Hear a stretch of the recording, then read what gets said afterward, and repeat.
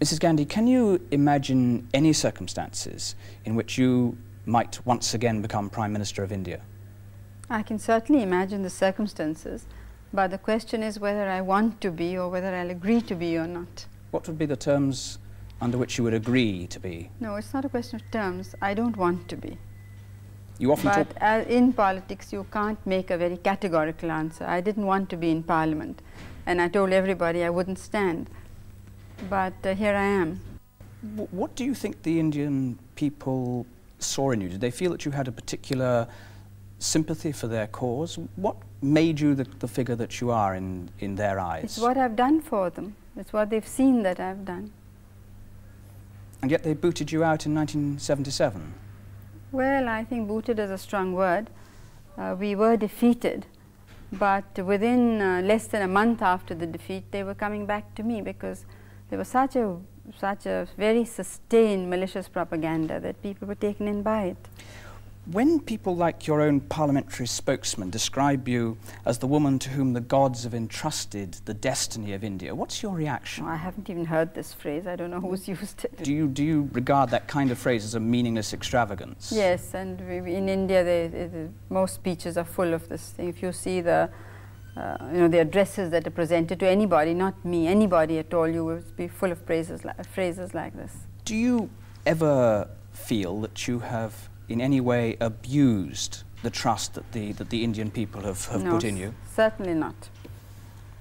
I'd like, obviously, because that's a question directed towards the state of emergency, which you declared in 1975, when you gave yourself very great powers, and you explained, if I'm right, when you wrote to the President requiring the permission to carry out the state of emergency, information has reached us which indicates that there is an imminent danger to the security of India. What was the precise nature of that danger? I'm afraid you can't say anything with great precision. But you talked to your people of a deep and widespread conspiracy of which you were sure they were aware. What conspiracy? Well, it's obvious, isn't it? Now the whole subcontinent has been destabilized. But this was an internal upheaval you were warning. No, it was both. It was supported from outside. But you required the special powers on the basis of internal upheaval. But no, the question was, had it been only internal with no foreign interference, one could have dealt with it in a much easier way. But you didn't even mention, with respect, Mr. you didn't mention foreign upheaval. No, why should one mention everything? No, one doesn't mention everything at any time. Why should one? Could I? But it's very obvious when people have followed the doings of international agencies and who was present at India at what time. And what is happening today is borne out everything that we suspected earlier. Can I put to you the findings of the Shah Commission, which was set up to inquire whether there were any cause to take you to court and have you condemned for excesses, abuses of power? In that report, they quote, on the basis for your requiring this emergency, no evidence whatsoever. Police reports, Home Ministry reports, your intelligence services had given you no evidence whatsoever. It is not true at all. What had they given you? What had they told you precisely? It's not a question they're telling me. I'm Prime Minister. I have the business to know. And all reports do not come through police. They come through other heads of other states and very many other agencies.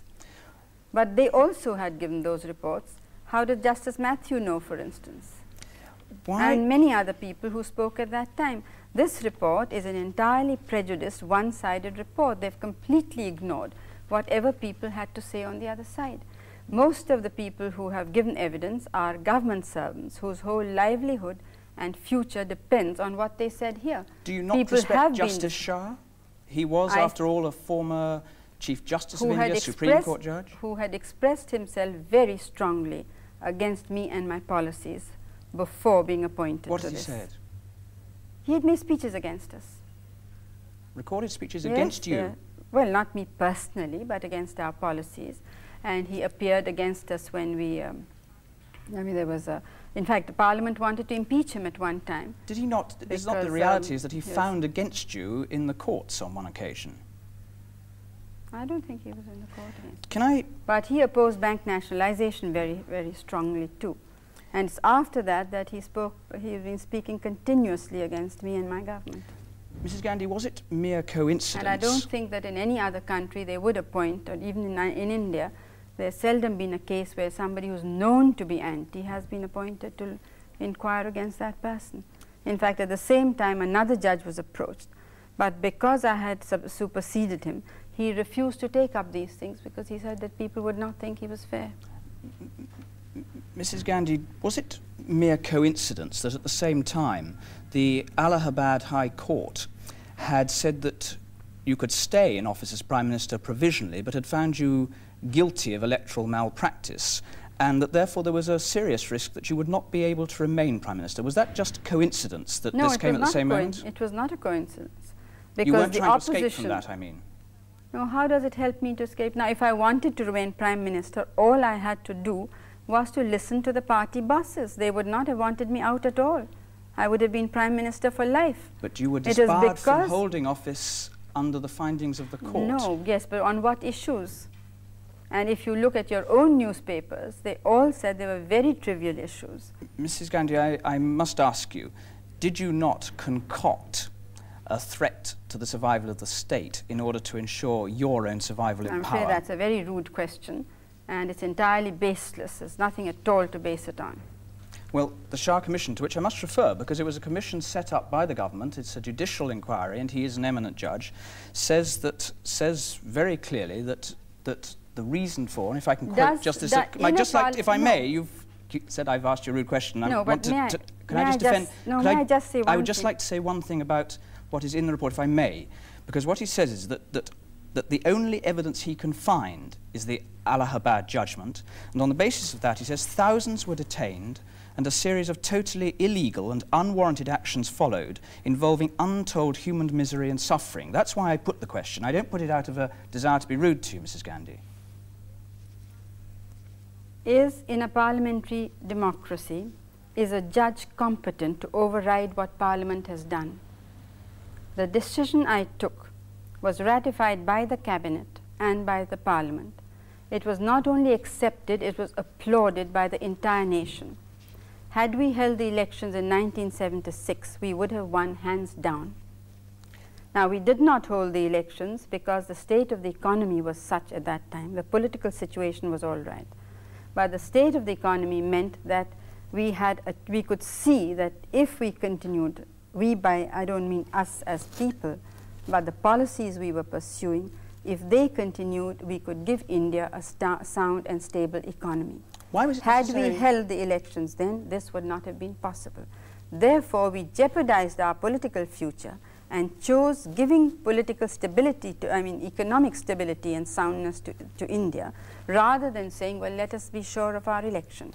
Why then was it necessary to imprison Mr. Morarji Desai, who then became Prime Minister of India? Was he an economic threat to the state? No, these were the people who were destroying democracy. Destroying democracy? Destroying democracy. How? Because, well, I'm sorry that you people have such short memories, but because they felt they could not win an election, they said, we must take the battle to the streets. Mr. Morarji Desai is on record in an interview having said, we are going to surround the Prime Minister's house, we are going to surround Parliament, we will see that no business is done. That the Prime Minister cannot come out, nobody can go in. Another member of the opposition, now a minister, said that if we cannot win by the ballot, we shall win by the bullet. Somebody else incited the police and the army. That was J.P. Naran, who said disobey illegal orders. He said, why couldn't you have taken, why could I just ask you, why couldn't you have used the law that you already had available to you to arrest these people if they were breaking the law? I'm afraid, you see, India is not a small country like the UK. It is a very big country and very complex problems. And in the whole country, they had created an atmosphere of extreme indiscipline, so that somebody like Mr. Galbraith said it seems to be a functioning anarchy, but it was not functioning, it was becoming an non-functioning anarchy. And at that moment, if we had not stopped it, India would not have survived. Now, unfortunately, the dealings of the present government are taking India along that path once again.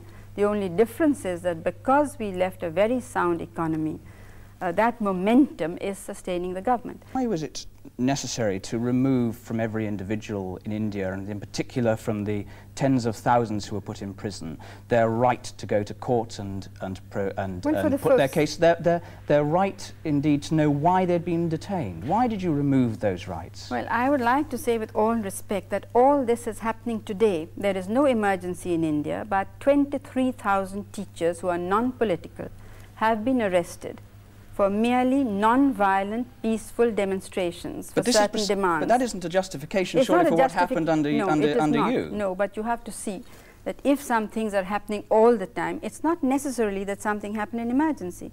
If the police have indulged in excesses, they have been doing so before, during, and now, since But this is a different case, I'm going to do. Your Home Minister said at the time, and I think rather neatly, if perhaps cynically pinpointing the issue, no fundamental rights, he said, have been taken away from any individual, just their right to go to court to enforce their rights. Now that was under the special powers that you took. That was, but it We're not talking about abuse by minor officials, we're talking about state policy. That is true, but it was just for a very limited period.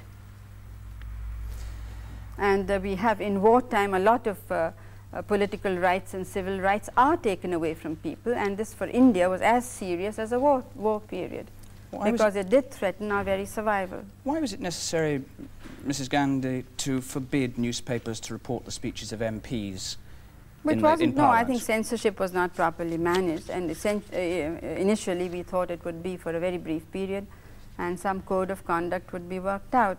That's remarkable, I think. But you say the purpose of pre-censorship, this is government regulations, is to guarantee certain safeties for the state. The chief censor must see everything that's published, and speeches of members of Parliament must not be published in any manner or form. Only speeches of ministers. I mean, was that necessary to defend India from collapse? For a short period, yes, because as I said, the situation was more or less going out of control, and it was necessary. There is which developing country has been able to go ahead. Only India has tried this experiment of having social and economic changes through peaceful and democratic means. Now, when these means were threatened, we took a temporary measure. It was I who revoked. I declared the emergency, but also I who revoked immediately it. Before the elections, 21 months later. Well, certainly, but then I did hold the elections. I don't think there's a single instance in world history of this happening. The Shah Commission concluded that the reasons for the measures... I haven't ended at all, because since you're talking about the press, I would like to say something about the press here. A news item came in that the judge who had given his judgment in my election case died, and it was very broadly hinted that I had had him done away with.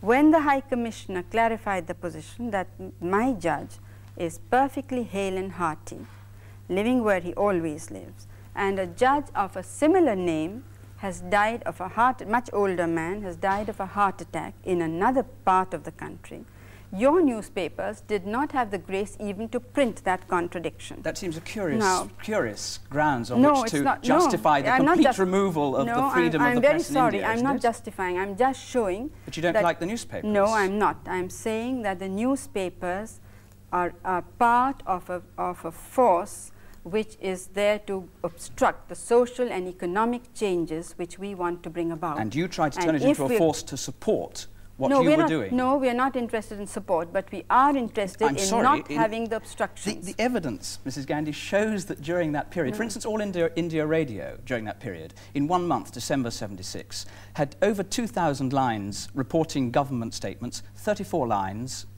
recording opposition statements. I'm afraid you'll find exactly the same in All India Radio today.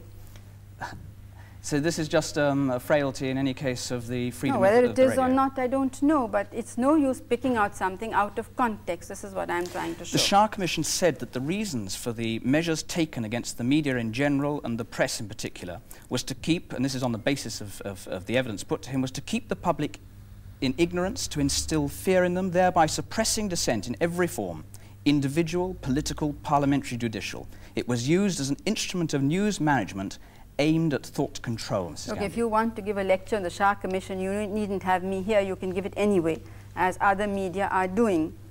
We do not accept the Shah Commission's report, and the people of India do not accept it. They have shown that he is quite irrelevant. his remarks and his findings to the situation which prevailed earlier and the situation which prevailed during the emergency, before the emergency, or after. How does Mr. Shah know what is happening in the political world? What are the forces at work which want to destroy a developing economy? Is a judge competent to decide that? Then why have democracy? Why have elections? Why have political people in power? It was a commission of inquiry which a lot of democracies No, it was use. not. It was a purely vindictive action by the present government. It's very interesting that of the cases referred to the Shah Commission, they did not want to inquire into any cases except those against me or those whom they considered my supporters.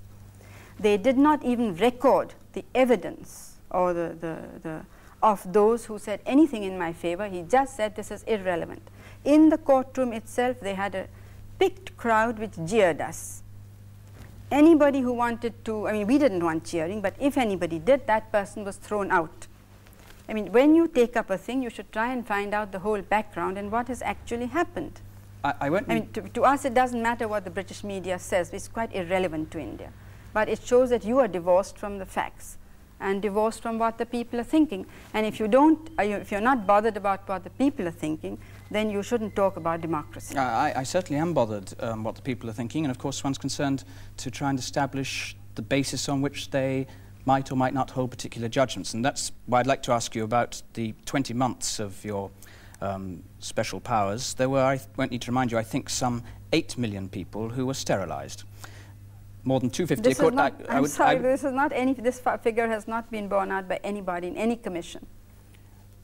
There is evidence to suppose that very large numbers of people were sterilised. But it's been well, it's been alleged that there was widespread compulsion. If there was compulsion at all, for the purposes of argument, what would be your reaction to compulsory sterilisation? I have expressed myself in government statements as well as privately that I'm not for compulsion.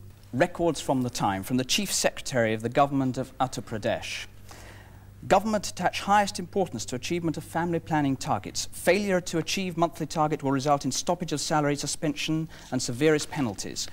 Other states, all eligible cases for sterilisation in my office and department have been sterilised. Persons who have refused to get themselves sterilised have not been paid their salaries. The evidence surely, Mrs. Gandhi, that a combination of intimidation, coercion, economic sanction, not giving people licences, not giving people rights to free education and health and so on, were used by officials throughout India to force people, in effect, to have sterilisation. Yes, they were. Those are major, wide-scale excesses then, aren't they? No, I don't think so.